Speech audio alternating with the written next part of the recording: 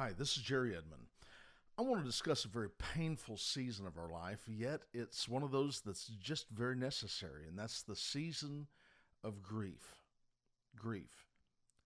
You know, if you're going through this right now, obviously you've lost something or someone very special to you, and I'm very sorry for that.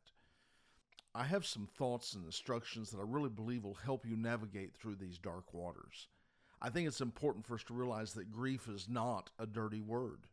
Now, I know when you're going through it, it just feels like heck, but it's not a bad thing. It's part of the healing process that we go through when we face loss or crisis of some kind. It's a very natural response when you suffer loss of someone that you love. And if this happens to you, recognize that it's a natural thing. In other words, don't try to stop it. I see people sometimes they go through something and they try to shut it down, but I want to say that it's important that you let grief run its course. Now don't let it go beyond that. Don't let it do more than that because grief and sorrow can become addictive. I mean, I've seen people whose lives were completely destroyed and they couldn't seem to let go of some painful thing that happened to them. But that's not going to happen to you. I've got a few things that I really believe will be good instructions for you, and I want you just to listen to me as I kind of lay these out for you. I want you to understand that it's normal to have these feelings when you're hurting and it's painful and you're weeping and you're thinking, this is the most terrible time, this is the most terrible feeling in the world. I want to say that's very normal.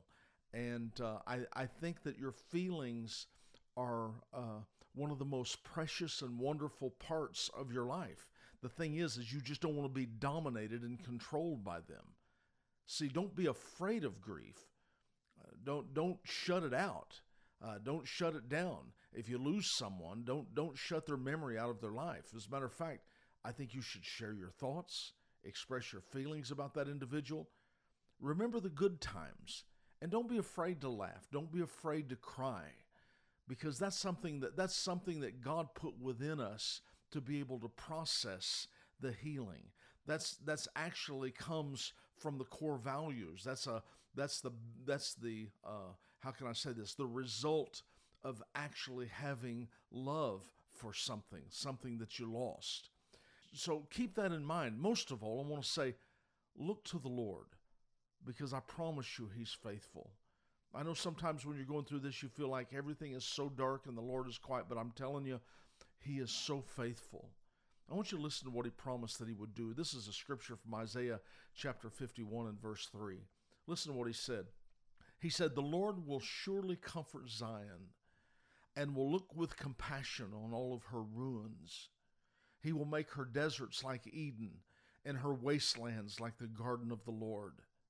Joy and gladness will be found in her, thanksgiving and the sound of singing."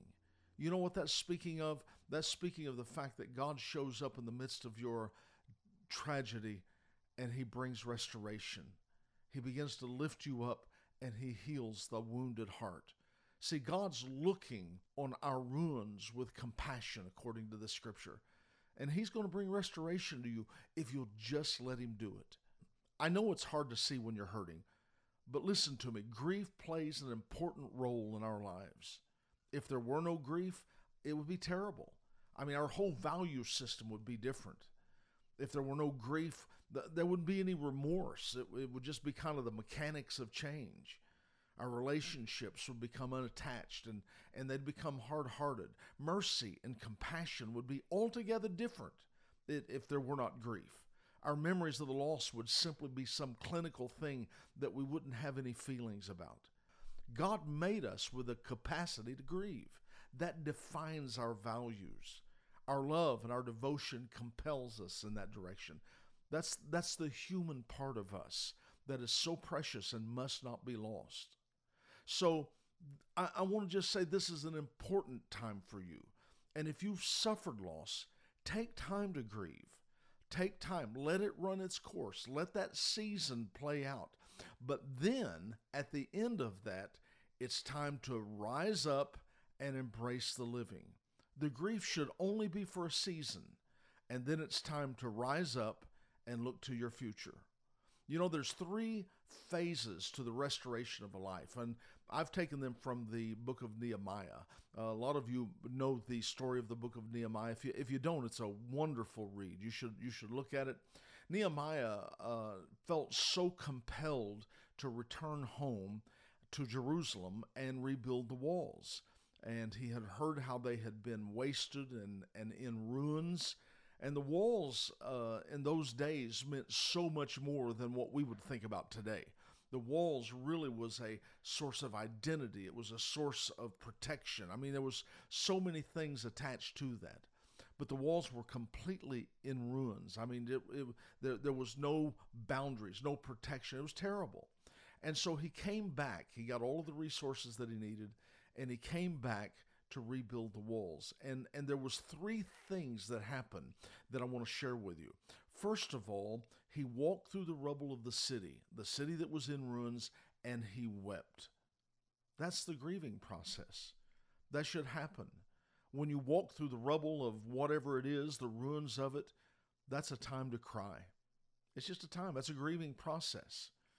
It's not a time to make plans or make decisions. Sometimes in our life, I'm telling you, we just need to cry. It's a precious cleansing. And so during that season, he just wept. He just looked at the walls of Jerusalem and then he wept. Well, that season was over. And his second trip, here's what happened. He evaluated the condition of the walls. He needed to see what could be kept or what ruins needed to be discarded. This was a time of kind of sorting things out. I mean, you're choosing what stays and what goes. And it's a decision time. You know, you've already left the grieving time. Now you're having to make some hard decisions. I do not like to see people making decisions during their grieving time. So that's what he did, is he walked in on that second trip and he just evaluated the condition of the walls. And then the third trip he came and he began to rebuild. He began to move forward. Now, I know some people, they get so devastated that their life stops. And guys, I'm telling you, that is so unhealthy. Now, I've seen people who years would pass and they're still devastated over something that took place, and that is not healthy. I'm telling you, if you're going through that, you need to get a counselor. You need to get someone that you can trust, that you can sit down and help you work through this thing. Being devastated is not a good thing. Being devastated is a waste of time. It steals your time, your talent, your energy, and it stops the momentum of your life. You stop moving forward and you just begin to look behind you. I understand that everything is very painful when you're going through this process. But I want to say, let it work. Let the process be completed. And it won't be long if you will do this until that very thing that you've grieved over has become a treasured memory to your heart. I'm going to be praying for you because I know God has a plan for your life. I want to say thank you for joining me today. I've really enjoyed spending this time with you. If you need more information about what we've discussed today, you can contact me at jerryedmond.com, and I'll get you all of the resources that you need to help you move forward with success in life.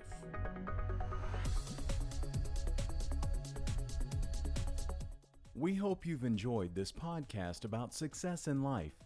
If you would like more information about this subject or other materials or resources offered by Jerry Edmond, please go to www.jerryedmond.com.